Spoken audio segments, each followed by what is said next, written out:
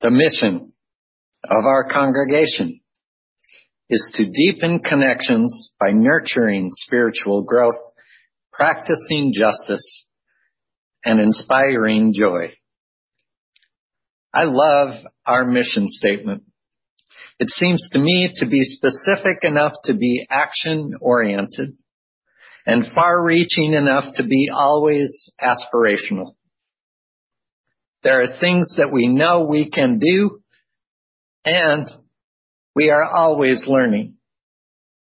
This mission focuses our efforts in the present and calls us forth to explore and engage ever-opening possibility.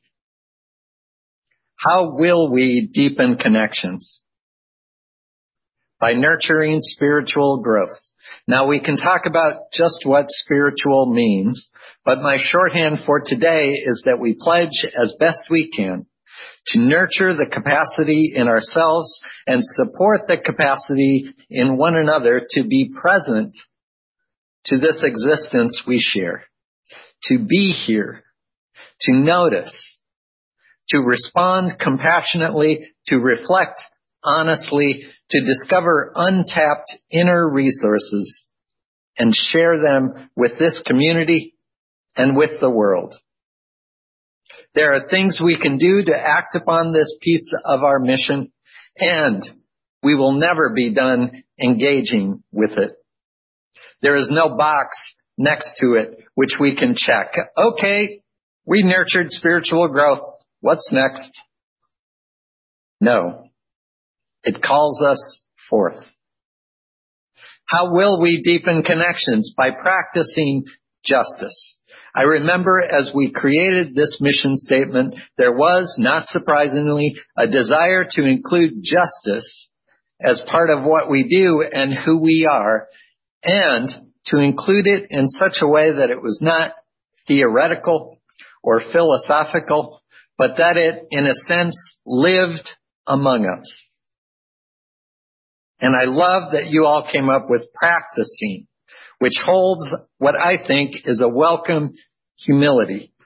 We are not only working for justice, we are not only speaking out for justice, we are also continually learning just what justice is, and then practicing what we have learned. It is not always clear what is just. It is not always easy to determine. And it can be challenging to stay true to what is just within our own community and in our own personal lives. And so we deepen connections by practicing justice, learning together, strengthening our skills. And again, there is no end. We do not come to a point where we can say, okay, we are justice experts now. What's next? It calls us forth. How will we deepen connections?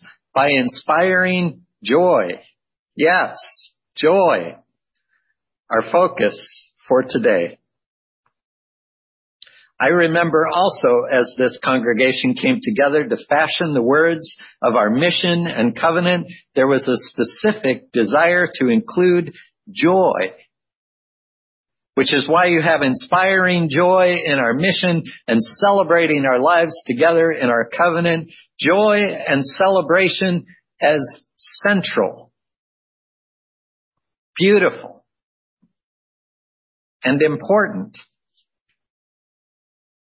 You will notice, as we have been reviewing the principles and sources, that joy is not mentioned anywhere within that document known as Article 2 of the Unitarian Universalist Association bylaws. And if anything needs joy, it's bylaws, right? Joy is not there. And I refuse to believe that it is because we Unitarian Universalists are a joyless lot. But what is it then? I quoted Brené Brown last week saying, sometimes we miss out on the bursts of joy because we're too busy chasing down extraordinary moments. And I would add a variation on that thought to say sometimes we miss out on the bursts of joy because we're too busy carrying out important work. We, Unitarian Universalists, and quite possibly we humans, all too often don't view joy as a part of that work, but rather look forward to it as a reward for work completed. You see the problem with that? If we are talking about the other work set forth in our mission or inspired by our common principles, it is never ending. It is never completed. So if we are waiting for joy as a reward when we have completed our work, well, it has to be a part of the work, intertwined. Joy is about being present, being awake for our own lives. It is a way in which we deepen connections.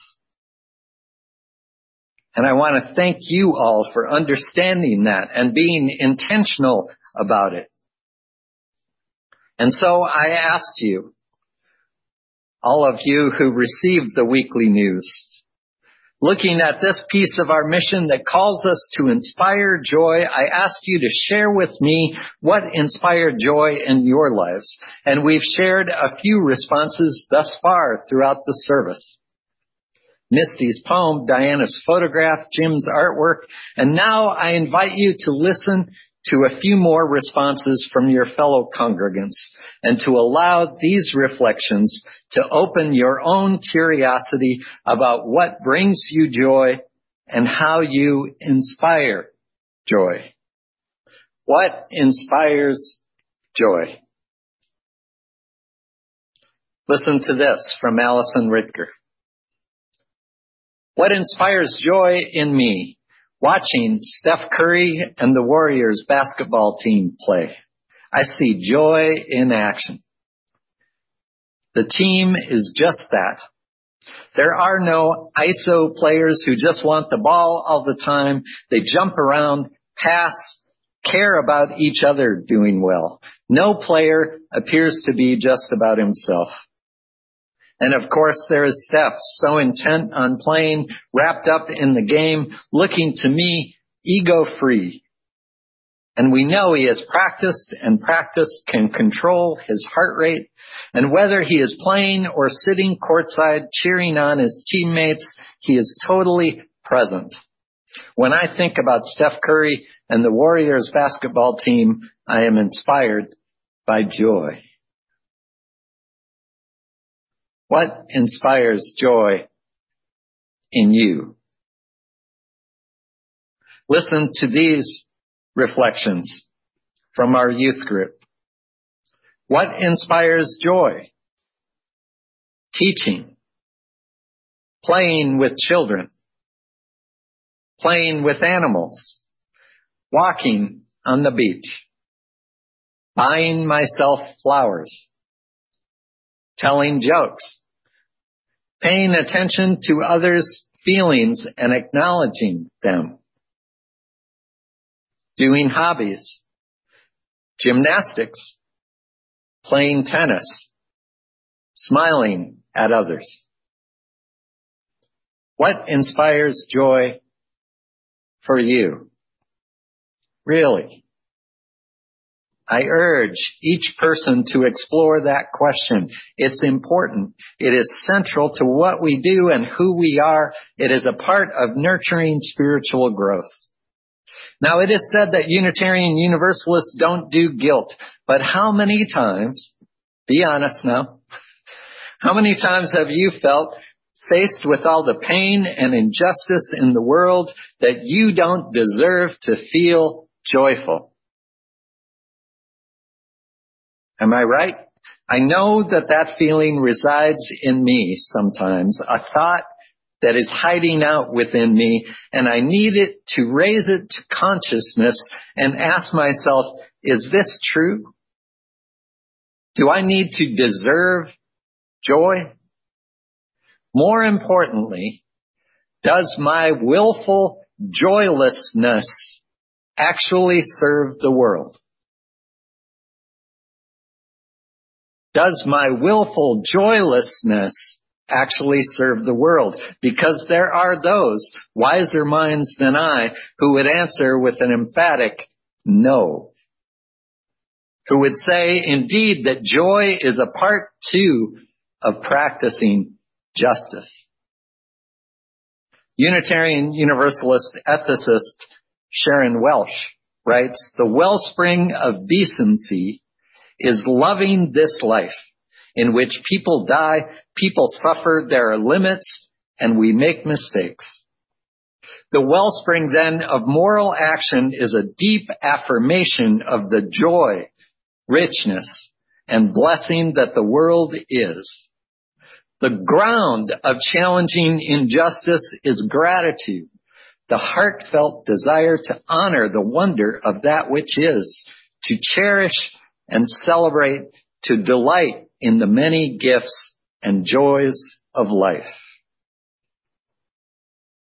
Let me repeat that. The ground of challenging injustice is the heartfelt desire to honor the wonder of that which is, to celebrate, to delight in the many gifts and joys of life.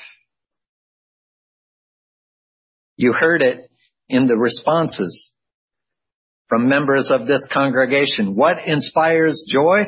People who care about each other doing well, paying attention to others' feelings and acknowledging them. Joy in developing our own skills, finding joy in the work, telling jokes. My goodness, yes. Where would we be without a sense of humor? Doing hobbies, noticing and describing the wonder of that which is, playing tennis, playing with animals, playing with children, playing. The mission of our congregation is to deepen connections by inspiring joy. It is central. It is a part of nurturing spiritual growth and a part of practicing justice. And it is right there at the heart of this congregation's life and its work and play in the world. May we continue to pay attention to the many ways that joy can find us. May we continue to open ourselves to the possibility of joy so that we don't miss out on those small, beautiful bursts. May we cherish, celebrate, and delight in the many gifts and joys of life, knowing that it does not hinder, but rather can motivate our work toward peace, liberty, and justice for all. So may it be, and now let us sing.